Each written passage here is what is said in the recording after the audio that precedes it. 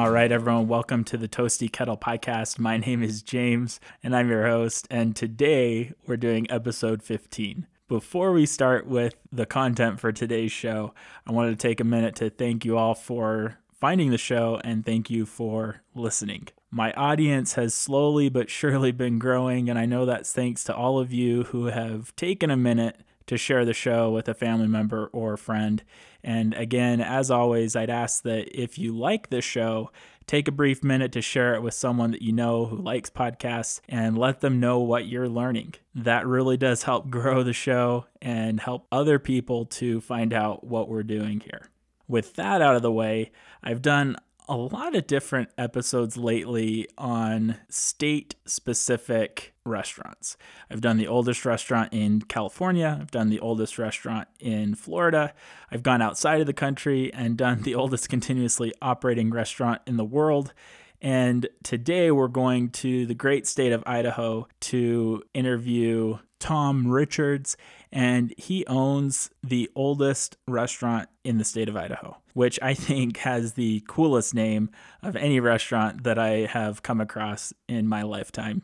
It's called The Snake Pit. Now, this restaurant has a long and somewhat mysterious history. There weren't a lot of records kept. Tom explains why, but we'll let him explain the ins and outs and all the details of this great piece of Idaho history. Now for the interview. Well, great. Well, I wanted to thank you again for making the time to come on the show today, and I'll have you go ahead and start by introducing yourself. Okay. Well, I'm Tom Richards, native of actually Hayden Lake, Idaho, just a few miles north of Coeur d'Alene. And I own the oldest restaurant in Idaho, the Snake Pit. Now, when I was researching the Snake Pit, first I had to think that's the perfect name for something you'd find in North Idaho, right? And and fantastic name for the oldest restaurant in Idaho. Uh-huh. So tell me a little bit about how the Snake Pit got its start. To be honest with you, I have no idea, and I don't think anyone else does either. Most of the actual records from the whole county went up in flames in what is known as the Big Burn, the big forest fire that happened in 1910. So basically anything related to the Snake Pit before 1910 is hearsay. I do know there was a town at one point called Enaville, and depending on what account I read, either the train station conductor or the director of the post office, one of the two men had a wife named Ina, and so decided to name the town Enaville. Enaville was basically a railroad construction workers' tent city that sits right where the Coeur d'Alene River splits into the South Fork and the North Fork. And they were building railroad tracks up both forks of the river.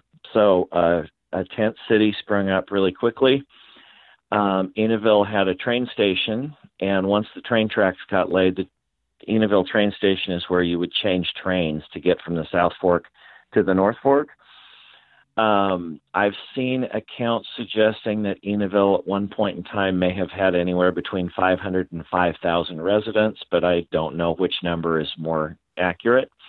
Most of those residents would have been living in tents and were mostly single men who were immigrants from Eastern Europe, most of those from Finland.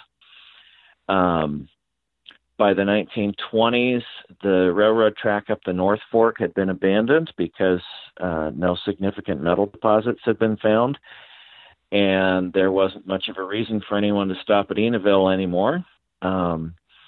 So most of the construction workers had moved up the South Fork by that point in time to work in the silver mines, and so Enaville slowly disappeared. I don't know exactly when. The post office and the train station both disappeared. The other bars all disappeared. The general store disappeared, and basically we're the only thing that's left. Yeah, that's fascinating. Whole town vanishing like that. Yeah. Yeah, and it was a very temporary type of, it was mostly a tent city. So there's no ghost town left. I have not seen any even hints of a foundation of a train station or a post office. I don't know where any of those buildings were. I have a rough idea of where the train station was from some photos. I don't have any idea where any of the other buildings were because there's just literally nothing left. Right. So with the snake pit, what was its role during that time period? Well, you can tell from photographs of where the train station was that we were the kind of the hotel saloon next to the train station. Through the 1920s, my understanding is the train station would have been fairly busy because, like I said, it's where you change trains to get from one fork of the river to the other. As far as the significant towns, if you were going to take a train from Wallace to Murray, you would take a train from Wallace to Enaville and then change trains to go up to Murray. We were a hotel and saloon sitting right next to the train station originally. Okay. So reading the history online, the snake pit has had some different names throughout history. What were those names, and when did it start? When did you take on the name Snake Pit? Yeah. And this, I really enjoyed this about the snake pit because there are so few records, partly because of that forest fire. And I think also because most everything that was going on at the snake pit was illegal. And so people were hesitant to keep any records of anything. My answers to those questions are fairly incomplete. I know at one point the building was called the Clark Hotel, and one of the owner's last names was Clark. We've got one old photograph with a Clark Hotel sign in front of the building. I believe that was sometime around the 10s or 20s or maybe 30s, but not really sure on that. In 1954, the building was bought by a woman named Josie Bates, and for a while she was pitching the name Josie's Tavern. But by the time Josie bought it in 1954, the locals were all referring to it as the Snake Pit. And owners have had a kind of love-hate relationship with that name.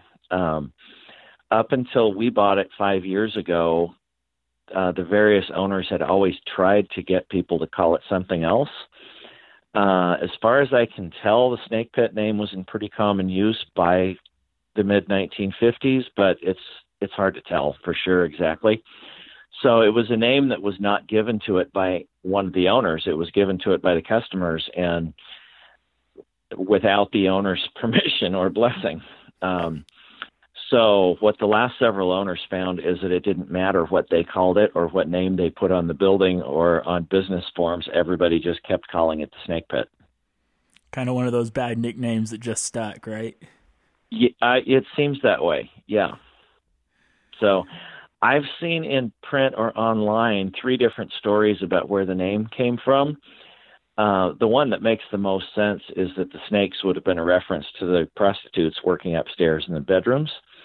So I'm imagining the locals using this derisively, something like, I can't believe I have to live next to that pit of snakes or something like that. Mm-hmm. But I don't really know. Maybe it was a term of endearment from the locals.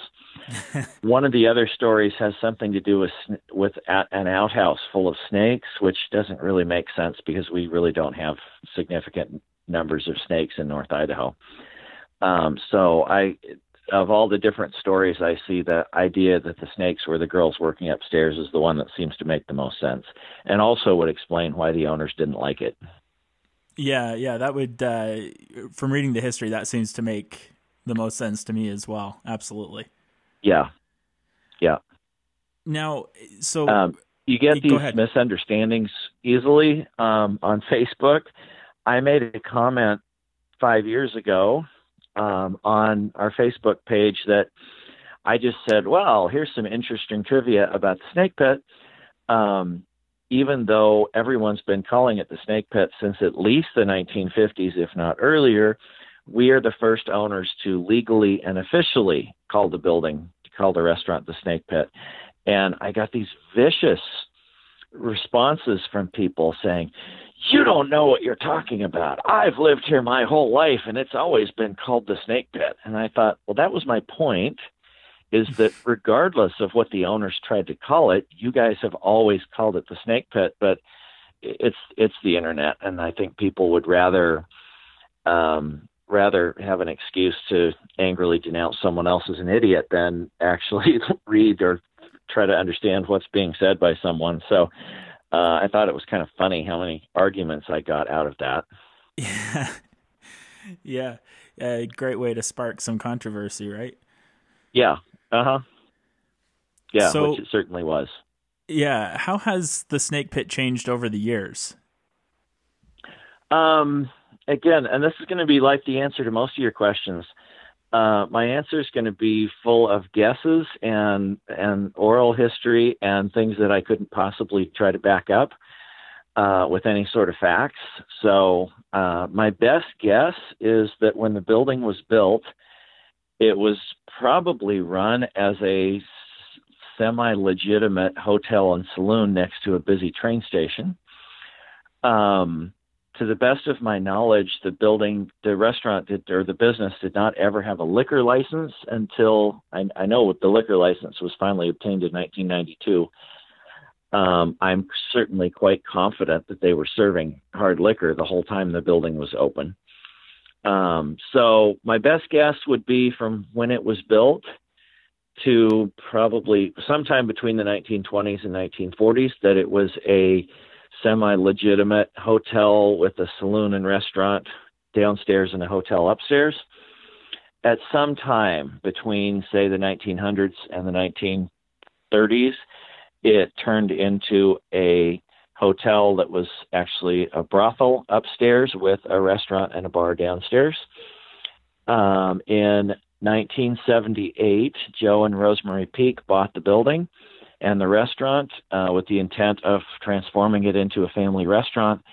They actually moved in upstairs. So from 1978, it became a family restaurant downstairs with an apartment upstairs where the owners and their family lived. 1992, the building got a liquor license. So since 1992, it's been a restaurant with a legal bar with a family apartment upstairs. And today it's a family restaurant with a full bar and with an apartment upstairs that is occasionally occupied by some employees or summer workers or people like that. Okay. Now, with all of that change throughout the years, obviously, between fires and poor records, a lot of history is going to be oral history and legend. Yeah. And that seems to be fairly common. I mean, I've done several interviews with restaurants that have been open 100 plus years, and that's the same thing. They just didn't have the same way of keeping records that we would do today. But with that being said, are there any stories that have been passed down through the decades with the Snake Pit that you're aware of that are your favorites? The earliest stories would date back to when Josie Bates owned the restaurant. That was between 1954 and 1978. I've talked to one person who said he remembered the name of the man who Josie bought it from, whose actually name I can't remember right off the top of my head. And that the place had kind of fallen apart. So I don't actually have any stories that would predate 1954. Josie Bates was apparently just a wonderful person and a really colorful character. So with lots and lots of stories about her get passed down. And even hilariously, I've talked to quite a few of Josie's relatives. Her grandkids occasionally show up at the restaurant. And even there, I get lots of different stories, some of which contradict other ones, and nobody can seem to agree on which ones are true and which ones are not. But what's obvious is that Josie was a character. She was really well loved in the community. She ran a restaurant and a bar downstairs that loggers and miners and local people were just absolutely in love with. And she was running something fishy upstairs, but nobody can even agree on how long that was going on, what year she was actually doing that. Some people tell me that for years upstairs, she was actually running a boarding house for veterans returning from Korea and Vietnam and road construction workers and guys down on their luck, and that she was more of a grandma than a madam. So, yeah, it's hard to pin down exactly. One of the stories that I do love, that some people tell me is true and other people wonder, is that on an annual basis, the booze police would show up sometime around February or March, and they would be expressed being actually shocked, just shocked, I tell you, to find that liquor was being sold illegally at the Snake Pit without the benefit of a liquor license. So they would shut the place down and give Josie a fine. She would take her annual planned vacation to Mexico while the building was shut down. We do know that she traveled to Mexico frequently to load up on souvenirs to come back to sell at the Snake Pit. And so then she would come back from her trip to Mexico. She would pay a small fine to the booze police and reopen, and everything would go back to normal. And then the next year in February, they would show up again and be shocked, I tell you, to find that liquor was being sold illegally at the Snake Pit. And the whole thing would repeat. I love that story. I think it might be true. It's hard to tell. I do know that Josie went to Mexico all the time. I do know she was selling booze without a liquor license. I don't know how much anybody in law enforcement really cared about places in the Silver Valley selling booze without a license in the 1950s. Yeah. But I do like that one. I know that in 1974, Spokane had a World's Fair, Expo 74, and Idaho had a booth at the World's Fair, and the Idaho booth was Josie Bates, the owner and madam of the Snake Pit, making huckleberry pancakes and serving Rocky Mountain oysters to all the visitors to the World's Fair so that everyone could see what Idaho was really all about. Josie was the one that established Rocky Mountain oysters as one of the Snake Pit's iconic dishes. We've been serving them ever since the 50s, since she bought the place.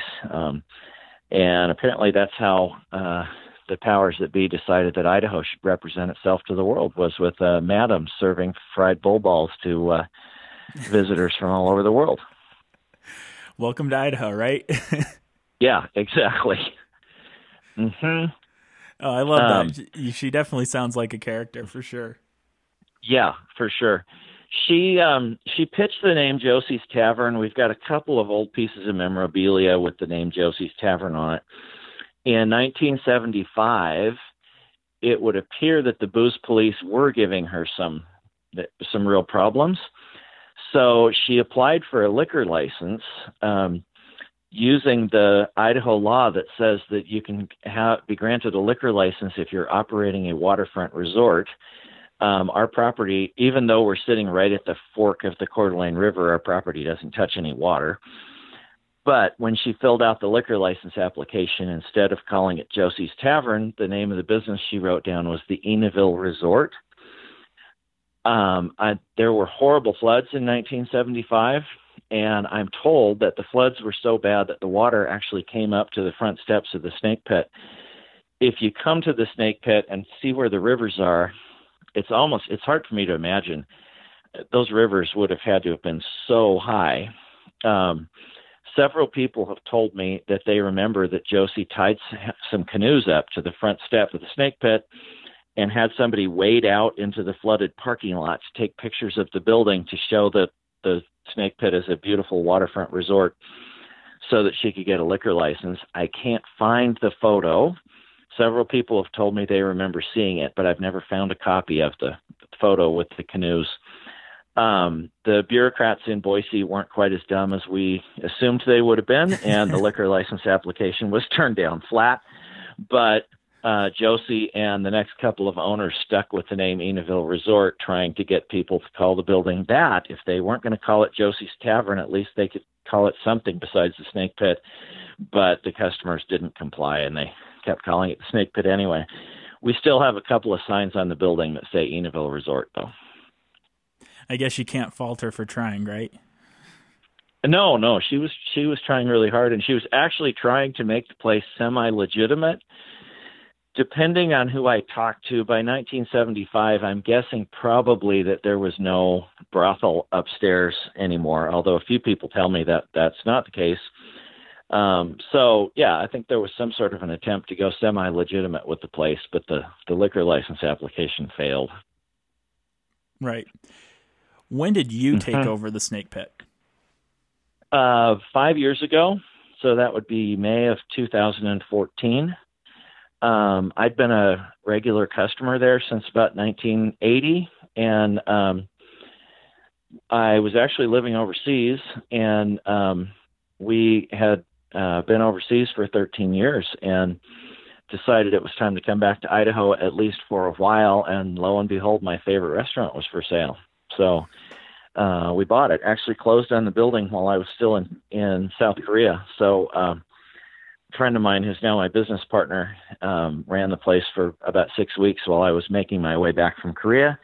And that would have been June and July of 2014. And so we've been running it ever since. Now, locals will say, and it sounds like defend it fiercely on social media, that it's always been called the Snake Pit.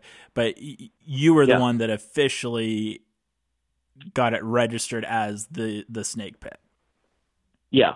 We're, to the best of my knowledge, we're the first owners to actually use the name The Snake Pit as the official business name. Okay. So we don't use any other names for the place. Now, what can I expect from visiting the Snake Pit today, and how can I find out more about you guys? Well, we have a website and a Facebook page. We actually do a lot of live music events at the Snake Pit, so there's a lot of information about that on the Facebook page. I do actually really like our website. It's very well designed. I think it's very beautiful. But the Facebook page gets a lot more attention, and there's a lot more information and comments on there about what customers think about the place. What you're going to find is a very remote backwoods restaurant. The building and the atmosphere are very, very unique. The decor on the walls is nothing like what I think, if I thought about someone trying to create a stereotypical, like Wild West saloon-themed restaurant, they would not decorate it the way our building is decorated. Some of it you might expect. We've got some old military rifles hanging over the bar. We've got some miner's lamps and some other mining equipment hanging on the walls. That would make sense. We also have a giant sword collection hanging on the walls that nobody seems to know where it came from. A decorative plate collection that I'm pretty sure belonged to Josie Bates, but that's kind of speculation and hearsay. There are just a lot of fascinating things on the walls. So quite a few customers, especially first-timers, will show up and spend a half an hour just walking around looking at the decor on the walls because it's really fascinating. So a really unique atmosphere and restaurant serving, amongst other phrases that have been thrown around about the place, barbecue burgers and balls, or barbecue burgers, beer and balls, depending on who you talk to. We are a barbecue restaurant, smoke all of our barbecue in-house. And we're serving a really good hamburger that's made with hand-formed patties made out of fresh meat. We have Rocky Mountain oysters ready to go anytime anybody's brave enough to try them, and a full bar to go along with that. So that's what you'd expect, a very, very unique, old, historic atmosphere with some great casual dining and good food. Yeah, that sounds fantastic. Absolutely. And definitely a very unique place. From exploring your website and looking at pictures and reading up on the history, it definitely is a very unique, one-of-a-kind place. Yes, it is. And I once in a while get asked, usually by tourists that don't know any better, if we have plans on opening other locations. And I think no, because this place is totally unique. There's absolutely no way it could be duplicated, and it would be silly to even try. So it's just a very, very unique building with a very unique history that you're just not going to find anything like it anywhere else. Yeah, well, I wanted to thank you for your time today and for answering my questions. Absolutely. Happy to talk to you and hope to see you at the Snake Pit soon.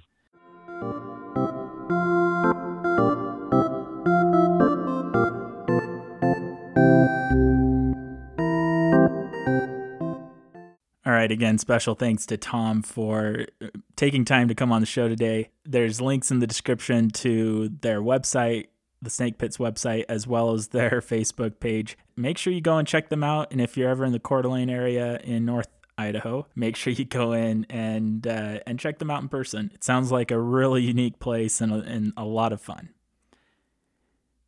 To close the show today, I'm going to step into the kitchen briefly and talk about a family recipe that I made. Now, this recipe was one that I found in my grandma's recipe box in our family cabin. This has been a treasure trove of recipes that some were recipes that my grandma added, and some were added by visitors that had come through the cabin in its long history in our family. There's a lot of really delicious recipes. When I'm looking through this box and knowing the experiences that I've had up at the cabin, there's one thing for sure. We always eat well when we go to the cabin. We were always able to gather around the table for a good meal. Now, this recipe, from the handwriting and talking with different members in the family, we think it was our great-grandma Tippett's recipe, and it's for applesauce cake. Now, this cake has no eggs, so if you're allergic to eggs or have an issue with eggs, then this actually was a pretty good recipe. It was heavily spiced with cloves, cinnamon, and nutmeg, and then you had the applesauce, of course, and then cocoa powder, candies, and maraschino cherries. So there's a lot going on in this cake. For me personally, I like a more simple dessert. I like simple flavors like a chocolate chip cookie or a piece of apple pie. But some people really do like a heavily spiced dessert. And for those of you out there that really enjoy these types of recipes, you got to check out this recipe. It was a really great tasting recipe. It came together just right. And there was a lot of good balance in the recipe. When I was looking at the ingredients, I was seeing that it had gumdrops and maraschino cherries and all these different spices and lots of sugar and applesauce. And I was thinking, this thing is going to be overwhelmingly sweet and spicy. And it wasn't the case. There was one ingredient in there that really I felt was quite unique. There was cocoa powder. The cocoa powder added a little bit of bitterness to it that really balanced out the flavors and the other ingredients, the spices, the sweets, and it all came together in one solid bite. My grandpa Tippett's, this was his type of dessert. It was something that he would always like to eat. As I was making this recipe, I couldn't help but think back to times that I had with my grandpa and growing up, the memories that I have. It's amazing how a recipe, even though I don't have memories of eating something like this with my grandpa, I know that I have a lot of special memories with him, and that all bubbled up to the surface as I was making this recipe, making something that his mom used to make when he was growing up. That was something that was really unique and really special to me, and it really hit home that that's really what I'm trying to do here. I'm trying to help people connect with their past through food.